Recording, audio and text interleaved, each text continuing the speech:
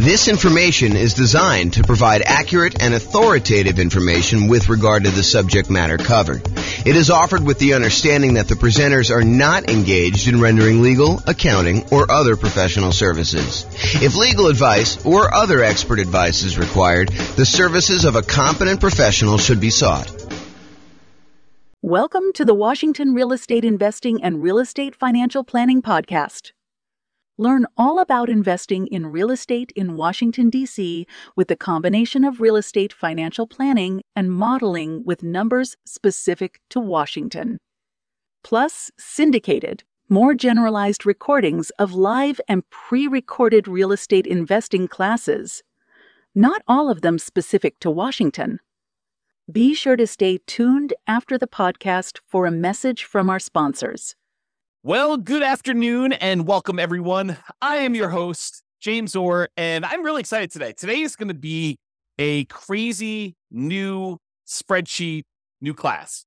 And so this class is called Rental Portfolio Return in Dollars Quadrants. It's a new spreadsheet you've got that allows you to track your entire rental portfolio's returns for all of the different quadrants you have: appreciation, cash flow, debt paid out, cash flow from depreciation, reserves, and it allows you to summarize that. Plus, it gives you some extra information about how those different returns are taxed and whether they're cash now, cash later, more speculative, less certain sort of stuff. So like we have like all those different things involved there. So you can go download a copy of the newest spreadsheet at refp.info/RPRIDQ. And RPRIDQ stands for Rental Portfolio Return in Dollars Quadrant. RPRIDQ. So refp.info, RIP, not RIP, RPRIDQ. Oh my gosh. I'll put the link in the show notes. There you go.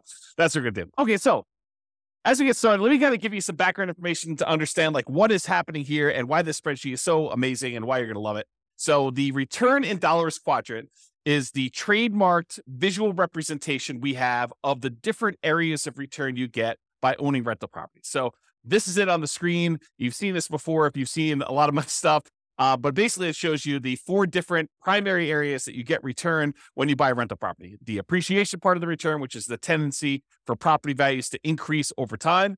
The cash flow portion, which is all of the income you're receiving on the rental property, usually from leases, minus all of the expenses: vacancy, property management, taxes, insurance, mortgage payment, maintenance, all that stuff. We subtract it out from what you're receiving as income, and what you're left over with is your net cash flow after all expenses. And so that's one of the other returns. The third return is debt pay down.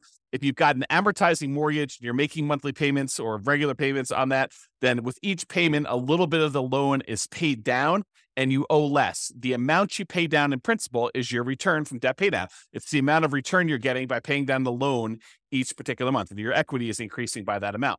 And then the last one of the 4 primary are the tax benefits, which we typically refer to as depreciation, or in this specific case, we're going to talk about cash flow from depreciation, which is the after-tax benefit you get by owning this particular rental property. And then in the middle, we usually visualize this and show you the total from those 4 areas of return. Now, when we look at that graphic, a lot of times we're like, well, what time period does this cover? And really, it depends. So these can be both forward-looking, as in like we're looking at the returns we're going to get in the next year on a property, or they may be that we're going to look at the returns we're going to get over the lifetime of owning the property. So really, the time periods can be forward-looking, or we can look at this and say, hey, what did I earn in the last year from owning this particular rental property? So it could be backward-looking. The most common that we use is how much will your property appreciate, have cash flow, pay down on the loan, and have tax benefits from owning the property in the form of cash flow from depreciation over the next year. That's the most common version, but we can do any other version you want. We can do over the entire ownership period. We could do the next 11 years as some arbitrary number, or really whatever you want to do. And this is really a, in quotes, pro forma, or the form that this will take, or another fancy way of saying that, another like more common way of saying that is we're guessing what the return is going to be in the next year. Like when we buy a property, do we know what the property will appreciate in the next year? Absolutely not. A lot of times we're guessing as to what that will be. Do we know how much the property will cash flow next year? Well, when we know the lease amount, a lot of times we know the expenses that are fixed on the property, like taxes and insurance and, things like that. But do we really know what the maintenance is going to be on the property? No, we can set aside a fund for maintenance. Do we really know what the property management is going to be on that property? No, we can guess if it's in steady state and the property is kind of just humming along and no real big issues. But there can be unusual things that happen in a property, different maintenance, different vacancy, different property management fees. In fact, there could be other like HOA things, like special assessments and stuff like that. So yeah, we're always guessing, even with like things like cash flow. What about debt pay down? Yeah, in most cases, unless you're making extra payments on the loan, your debt pay down is going to be relatively static. And also your cash flow from depreciation is going to be known because in most cases, unless you're accelerating that or it's ending, we know what it's going to be because you bought the property and you know what it is once you set up the depreciation schedule. So a lot of those things are going to be fixed, but for the most part, those are going to be guesses as to what's going to happen in the future. And we call that pro forma, the form that it will take.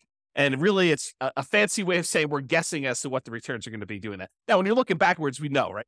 You look backwards and you say, okay, over the last year, exactly how much did this property appreciate? At the beginning, January 1st of the previous year, what was it worth? And then January 1st of this year, what is it worth? And we can look at that exact thing. We can look at exactly how much cash flow we have by looking at what we collected and what all of our real expenses were on the property. We can look at exactly how much we paid down in the loan by looking at the mortgage balance on one date and looking at the mortgage balance a year later on the next date. So we can do those and be very accurate with it, looking backwards, but it's hard to do in the forward, kind of like looking forward into the future. Now, there's a variation of the return in dollars quadrant. There's the normal one where we talk about appreciation, cash flow, debt pay down, tax benefits, and then the total amount in the middle.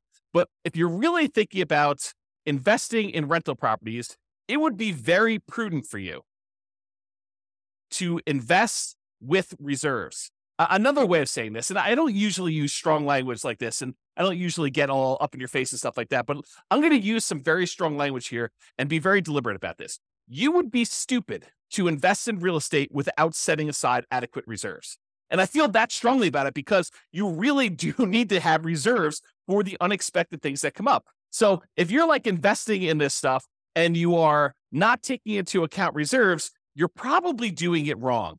And so if you're just looking at your return from appreciation and cash flow, debt pay down, tax benefits, and you're trying to calculate what your return is on, like, let's say a certain amount that you have invested or the amount of equity you have in your property, and you're ignoring the fact that you need to have 6 months of reserves or 12 months of reserves or 24 months of reserves or whatever you set aside for reserves, if you're not taking into account that extra amount for reserves, you're probably not analyzing your deals correctly. This is sort of like the white lie that we tell when we go to cocktail parties. We say, my investment property is doing amazing. I've got no money in the deal because I bought it with a no money down loan and I'm getting this amazing return on it. Well, you wouldn't ever buy that property without having a certain amount in reserve, 6 months of reserves or 12 months of reserves or 24 months or 36 months or whatever it is in reserves. So the fact that you think you're investing in this thing with nothing down is not true. And so that's the lie we tell at cocktail parties about, we're getting this amazing return. Really, we should be including how much we had to invest in the deal and the amount we have to invest in reserves to do that. And if we're looking at return on investment, we should include those reserves as part of what we had to invest in order to get the deal. Or if we're looking at it as return on equity, we should include reserves plus the equity we have in the deal as like the return we're getting in order to continue to hold on to that particular property. Now, as soon as I explain that to you and you're like, okay, James, I'll buy that. The fact that you need to have reserves in order to buy a rental property, that sort of makes sense because we really are not going to buy a property without having reserves in this. Well, as soon as I tell you that, now you have a certain amount of money you have on reserves. We really should look at what we're earning on those reserves that are sitting on the sideline, whether it's savings accounts or CDs, or if we're going to get really risky and do like stocks or bonds or whatever we're going to do in that thing. We can look at the return we're earning on the reserves as an extra return that we are getting by having this property as well. Because if you're going to have the reserves set aside, if you're going to have $10,000 or $20,000 or $50,000 or $100,000 or more, depending on how many rental properties you have and how much you're setting aside in reserves, but if you're going to have that large chunk of money sitting on the sideline, you really should take into account the money that you're earning on that reserve as part of the property. And so whatever you've allocated to a specific property, you should take that return that you're earning on the reserves you have invested elsewhere, no matter what that's invested in, and include that in your return. So we have a different variation of the return in dollars quadrant where we talk about the return we're getting from appreciation, how many dollars the property went up in value, the return we're getting from cash flow, how many dollars of cash flow do we get in that next year as an example, or how much do we pay down the loan in that year from debt pay down, or how much we got in cash flow from depreciation. for owning this particular property. And then in addition to that, the variation with the one with reserves says, how much did we earn on the reserves that we set aside to own this property? And so we have a version of this where we have the 4 primary returns: appreciation, cash flow, debt paid down, tax benefits.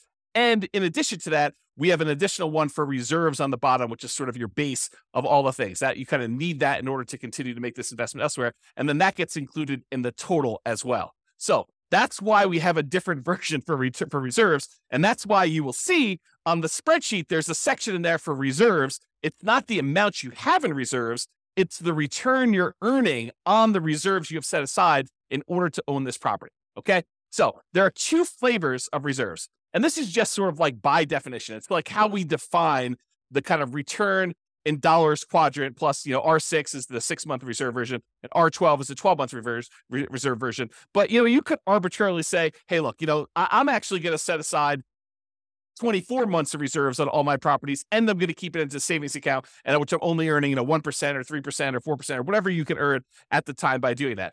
The 2 flavors we have by default are this 6 months of reserves version, which we assume you're keeping in something really, really safe, like a savings account or a CD or something like that, where you're earning a very small percentage. And we've arbitrarily picked 1% as an example from this.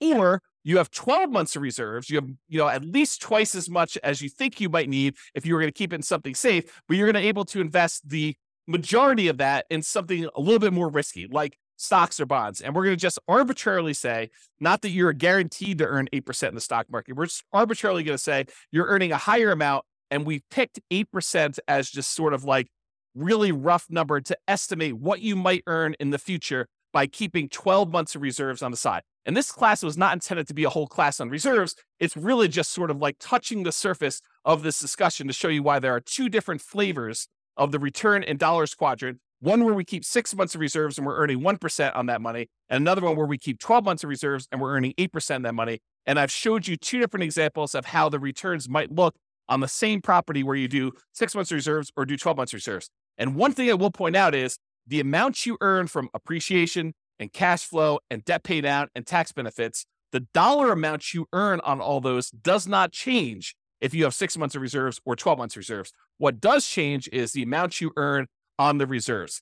And I'm going to pause for the briefest moment and let my puppy out because he keeps on coming over to me and then he walks over to the door and he's getting to be old. He's like 15 years old. So 1 second.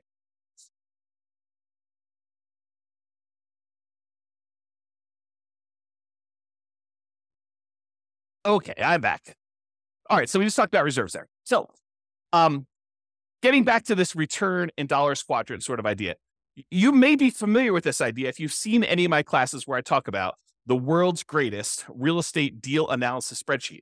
In that spreadsheet, you've seen that when we do the deal analysis, the second chart, the second graphic on the dashboard for doing this is the return in dollars. And we do that for year 1. And in that particular chart, I show you what the return in dollars quadrant is, excluding reserves. I show you each dollar amount of appreciation, cash flow, debt pay down, and cash flow from depreciation.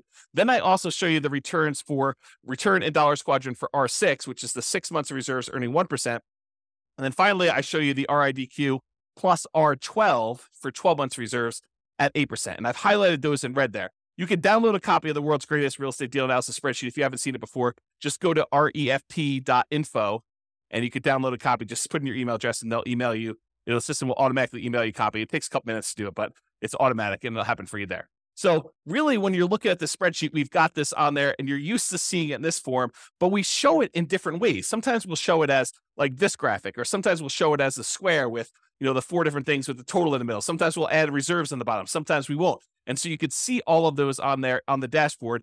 If you want to see more than just year 1, you can always go to the overrides tab in the spreadsheet. There's more than one tab for the spreadsheet. The first tab is really the dashboard with all the inputs, the most basic inputs that you can do for like 99% of all your deal analysis. You kind of use the front page for that. But we show all the details and allow you to override any number at any point in time on the overrides tab. And you could see the return in dollars for subsequent years, all the way through, I think, year 40, if I'm not mistaken. So you could see all that on there if you want to go to the overrides. Okay, so that's how you do it. And that's what you normally see if you were looking at one deal that you're analyzing. So if you want to go look at a particular property that you're considering buying or a property that you already own, you want to just run it through the deal analysis spreadsheet, the world's greatest real estate deal analysis spreadsheet, then you can go see that. But what if you want to see all of your properties?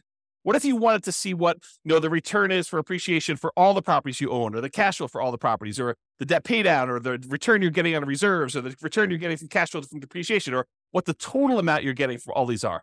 Well, if you have access to the Real Estate Financial Planner software, you can see your entire portfolio starting at any point in time. You can see it from the very beginning when you start analyzing. You can see it 10 years in the future, or year 17 when you're going to actually retire, or year 22 when you're going to start collecting your Social Security. You can look at what your portfolio would look like, a snapshot of that, any point in time using the Real Estate Financial Planner software, and you can see it in kind of like 4 major views. The first view is you can see it in this sort of like stacked column where each individual property, it shows you the breakdown of how much you're getting in appreciation, how much you're getting from cash flow, how much you're getting in debt pay down, how much you're getting from cash flow from depreciation, how much you're earning in reserves. And it shows you each individual property stacked side by side so you can compare them very easily and see what they are.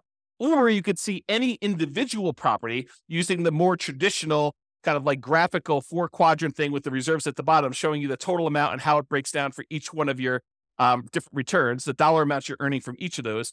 And in addition to that, if you're like, hey, I want to just see one number for my entire portfolio, all the rental properties I own at that given time, we have a version of that return in dollars quadrant, where it sums up all of the appreciation you're getting from all of your properties, all of the cash flow you're receiving for that entire year for all of your properties, all the debt pay down, all of the tax benefits or cash flow from depreciation, all the amount you're earning in reserves, for a total amount in total for all of your properties in your portfolio.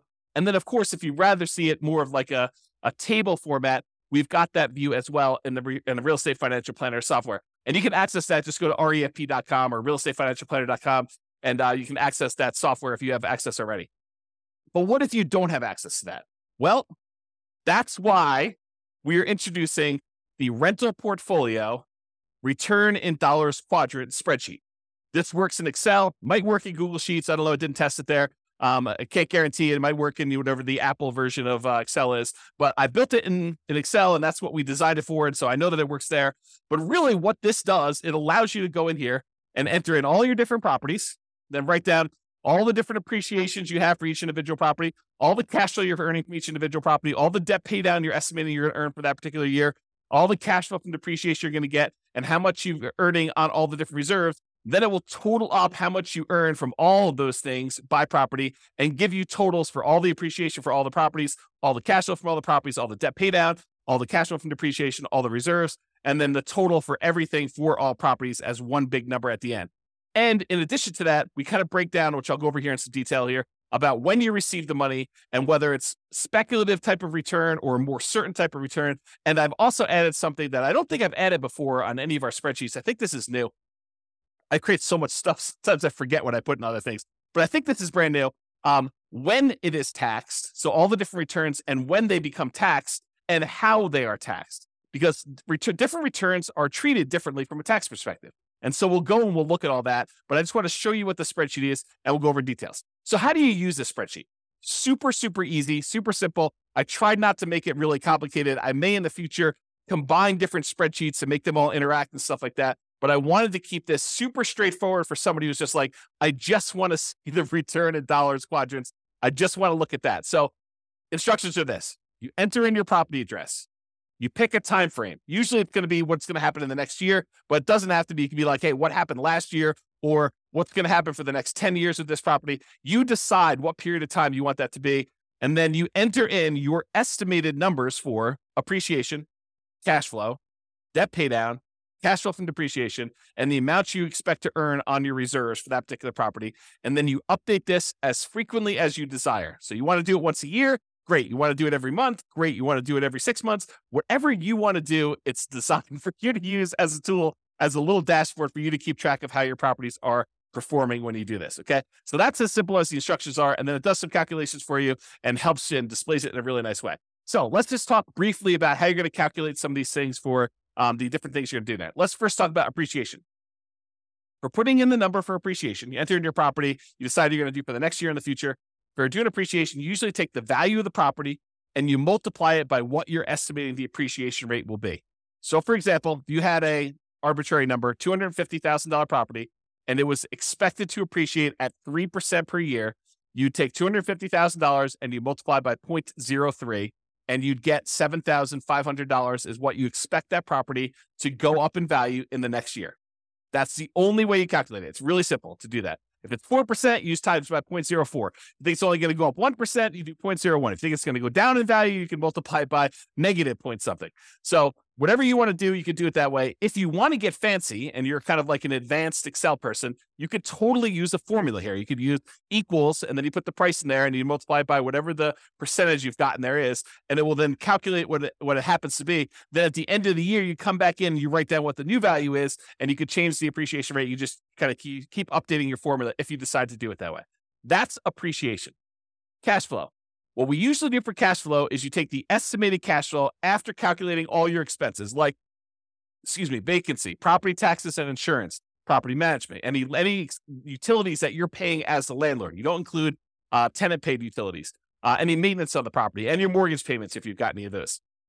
So for example, you might have a property that has $200 per month cash flow after all expenses, and you enter that $200 times 12 to get a yearly amount, or about $2,400 for the year as an example here. If you don't know how to calculate this, don't stress. Just use the world's greatest real estate deal analysis spreadsheet. Just go download at rafp.info, and you can go ahead and do that, analyze your deal, and it will tell you what the cash flow is. It's the first graphic on there that you can go and just put in the cash flow for that, and then multiply by 12 in order to figure out what it is there. So you don't have to worry about calculating this manually. Just use the world's greatest real estate deal analysis spreadsheet, because it does all those calculations for you, and then just enter in the numbers that you've got there. All right, for debt pay down, usually we'll estimate how much you're paying down on the loan in the next year.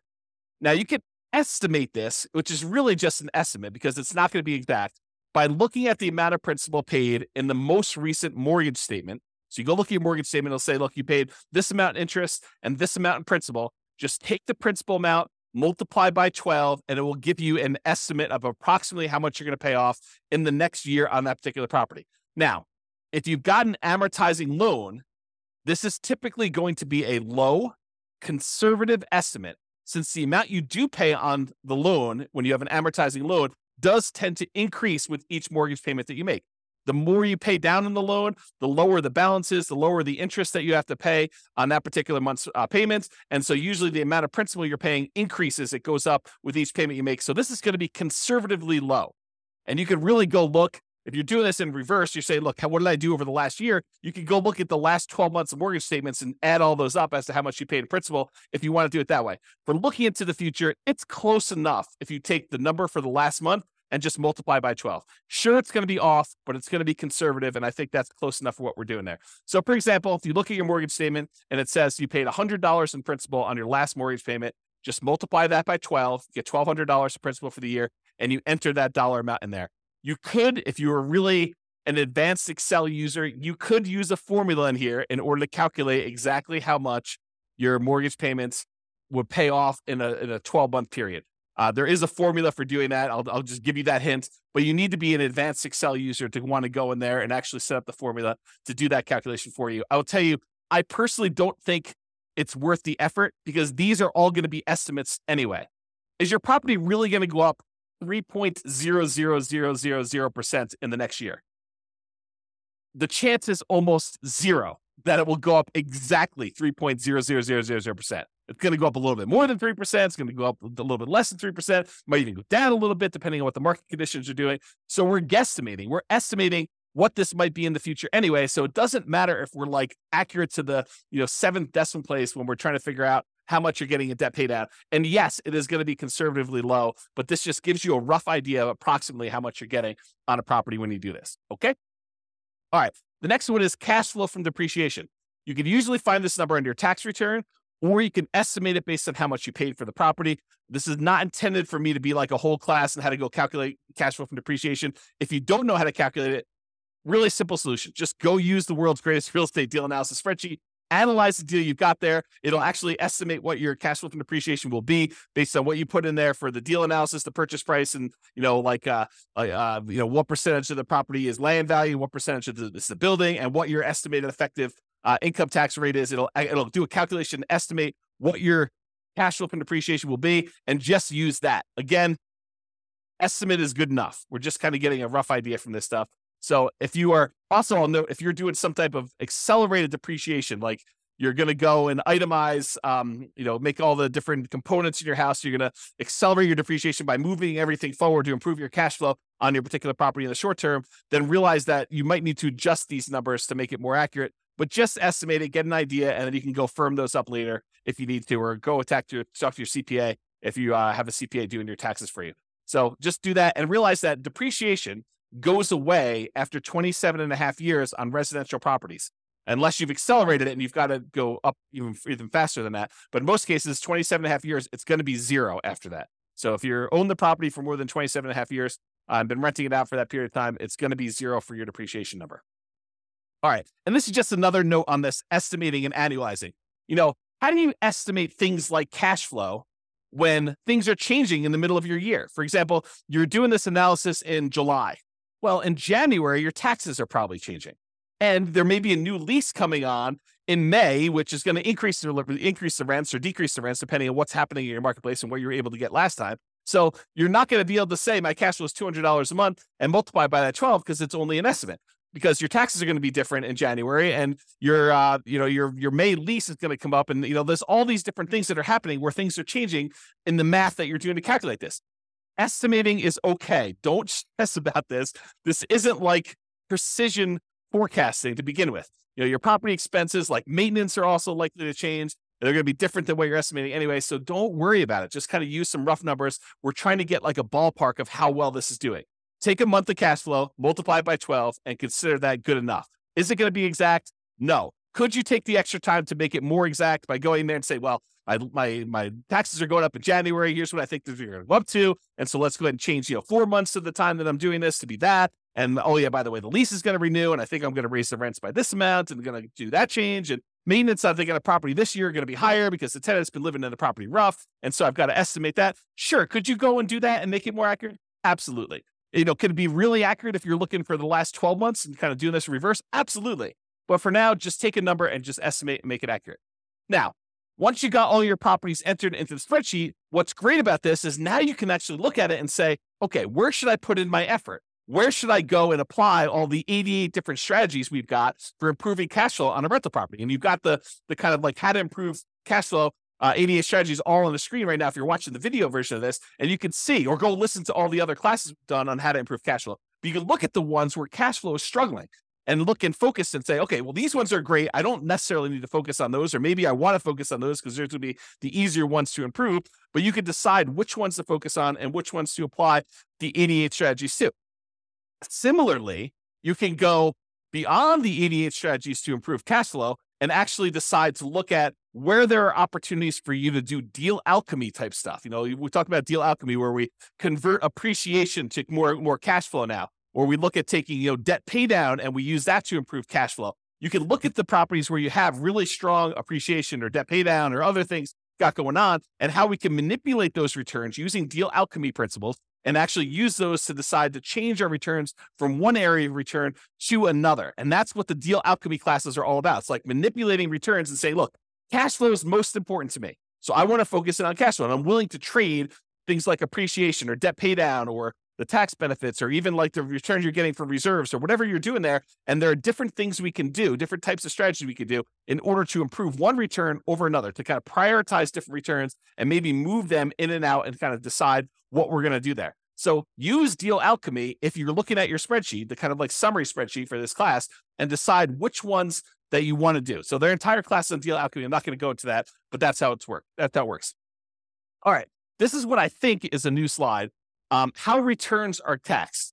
How are the different returns that you're getting from buying a property? How are they taxed? And so this is a new spreadsheet that shows you how it's done and when you're taxed on the property. So let's just break it down. There's appreciation, there's cash flow, there's debt pay down, there's cash flow from depreciation, there's reserves. So appreciation return is typically a deferred return. You're not getting that immediately until you sell the property or you refinance the property, and then it's typically taxed at capital gains. So if you go in to sell the property, then you're going to pay capital gains taxes on the property on the appreciation part of the return that you had during that time.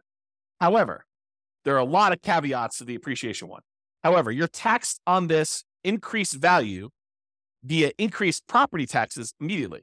So while we're not paying taxes on the amount that we gained in appreciation in terms of capital gains, because the property value did go up, the property assessor, the tax assessor, is going to say, hey, look, this property is worth more. And so because of that, your property taxes are usually going to go up. So we do pay a little bit of an increased tax based on the property value going up in the form of property taxes. But that's not the real big one that gets you when you go and sell a property. And when you refinance a property, you probably don't have to pay the appreciation, the capital gains tax on appreciation.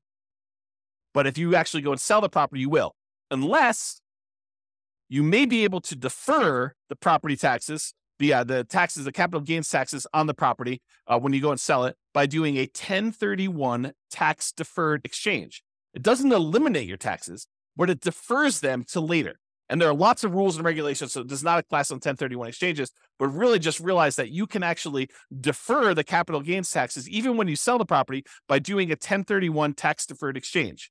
And not only that, but in addition to that, sometimes you can completely eliminate the capital gains taxes due on the property going up in value when you die and you have a reset basis for your heirs.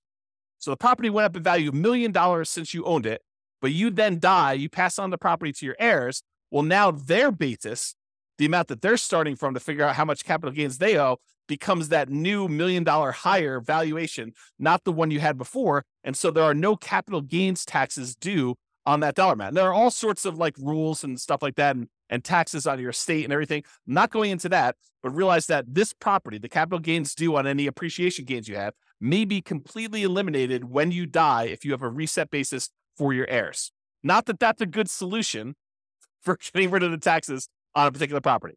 And if you happen to sell the property in less than a year, the appreciation is typically taxed as ordinary income instead of that long-term capital gains that we've been talking about. So there's a lot of like asterisks associated with the appreciation return, but that's the overall idea. It's deferred taxation, and it's typically taxed as capital gains with a lot of like asterisk caveats to those things in there. Let's talk about cash flow now. Cash flow, after all your expenses, is typically taxed as ordinary income in the year that you earn it.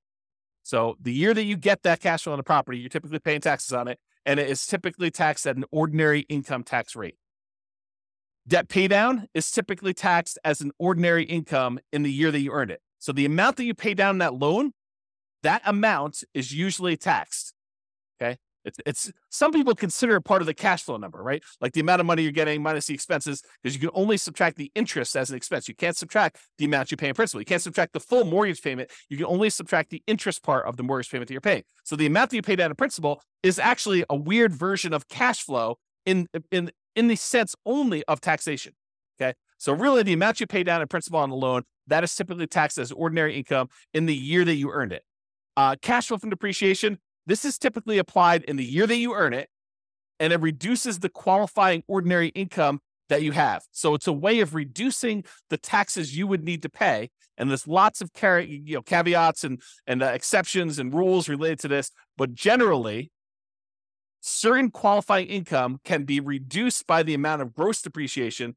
And if you figure out how much that gross depreciation was, you multiply it by your tax rate, you could find out how much extra money you have in your pocket at the end of the year by not having to pay those taxes in. And that's what we're calling cash flow from depreciation.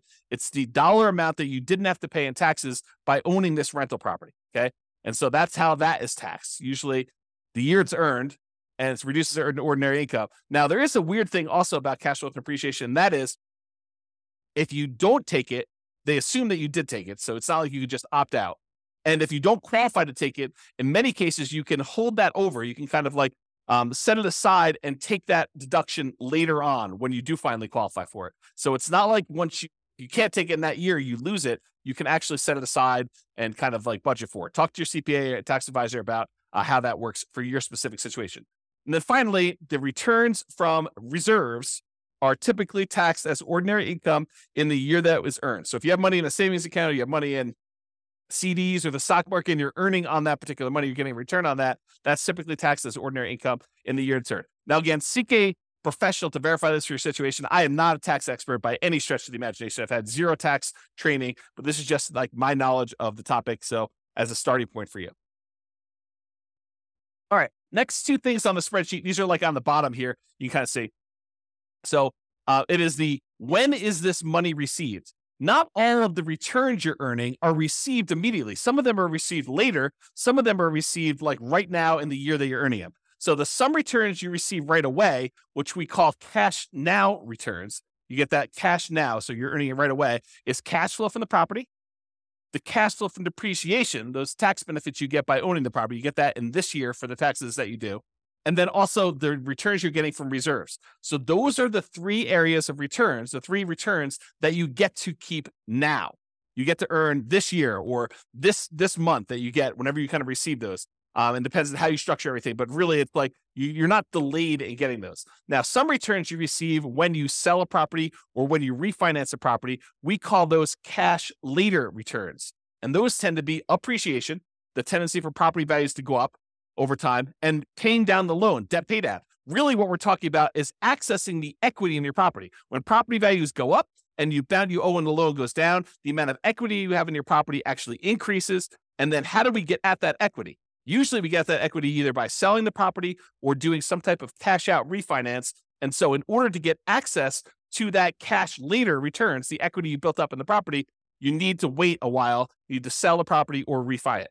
Okay. So that's when you receive the money. So you can see the total amount for cash flow, total amount for cash flow from depreciation, total amount from reserves, and then it will sum up all those and show you that in this particular example, $12,960 between all three of these returns is how much you're receiving in your returns for cash now. And then a much larger amount is cash later. This is a lot of times why when people talk about real estate, they refer to it as a wealth building asset because a lot of the returns you're earning are cash later returns. You're not getting this in year one unless you're doing some weird deal alchemy where you're able to move the returns from cash later up into the cash now. That's part of what's happening with deal alchemy. You're manipulating the returns like appreciation and debt paid out, and you're deciding to move it into returns like, cash flow.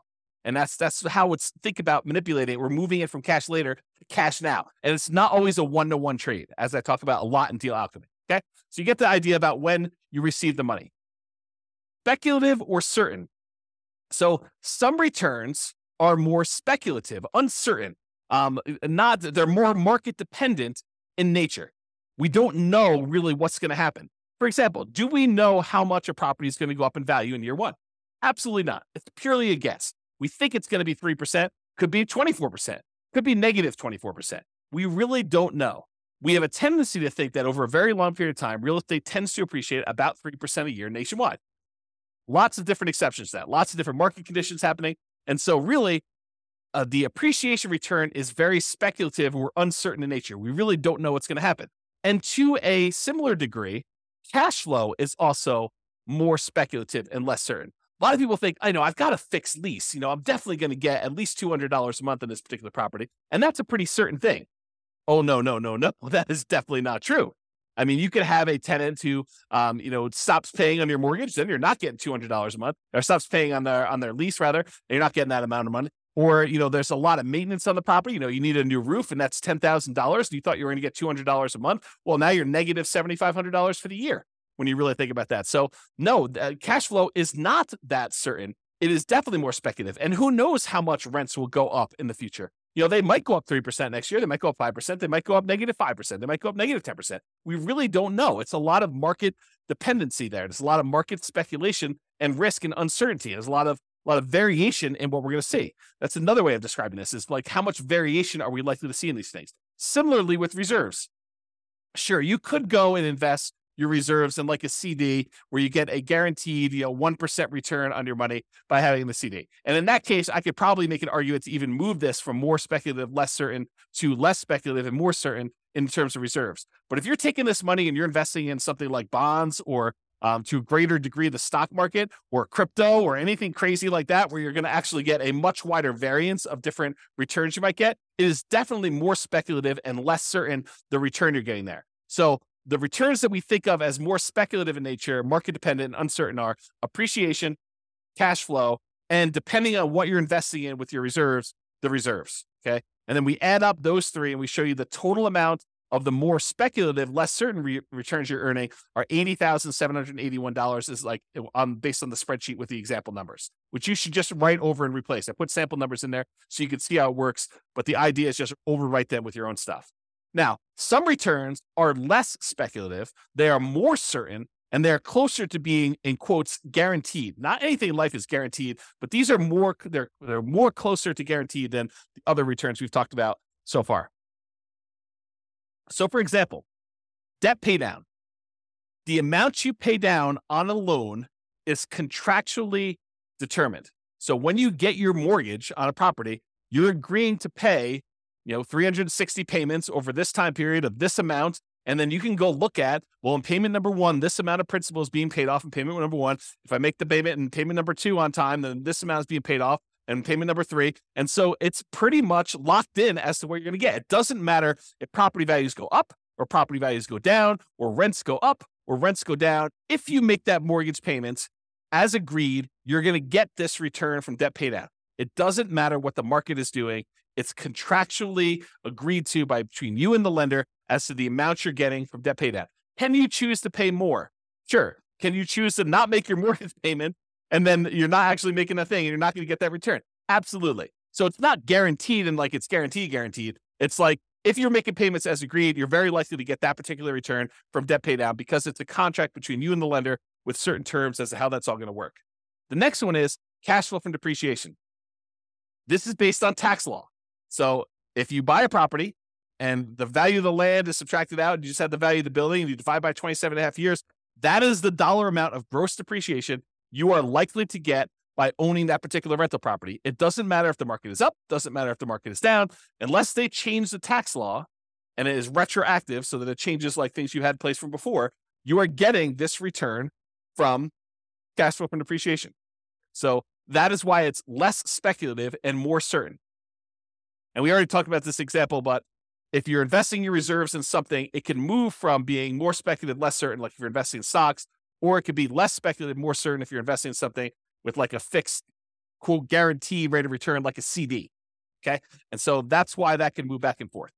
All right. So in conclusion, use the rental portfolio return in dollars quadrant spreadsheet to keep track of all the different returns of your portfolio. This will break them out really nice, make it very clear as to where all your returns are coming from.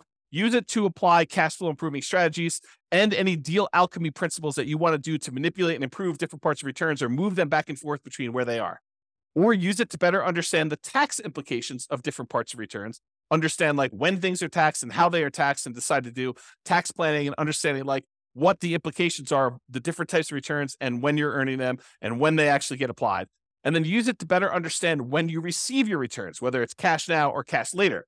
And then use it to better understand the speculative certain nature of different returns. Which ones are really market dependent and are likely to be wide variance, and which ones are more consistent, more solid, and less likely to change over time, like, the debt pay down portion and your cash flow from depreciation as examples there. So that's all I got. Hopefully you like the new spreadsheet. Hopefully you like the new class. Let me know. Go ahead and use it, download it, and we'll go from there. This has been James Orr. Have a great day, everybody. Bye-bye for now. With home prices up, mortgage interest rates up, and rents up, but not quite enough to counteract the higher prices and interest rates. Cash flow on rental properties in Washington is harder than ever. Book a call with the Real Estate Financial Planner to apply our proprietary 88 strategies to improve cash flow on your rentals. See the show notes for a link to schedule your call and improve your cash flow today. If you're a real estate agent, lender, or professional in Washington that wants to help our real estate investor listeners, consider reaching out to learn about collaboration opportunities with this podcast. We'd love to add more value to our listeners by having you assist our investors buy, sell, and finance their real estate investments. See the show notes to schedule a call to discuss collaboration opportunities.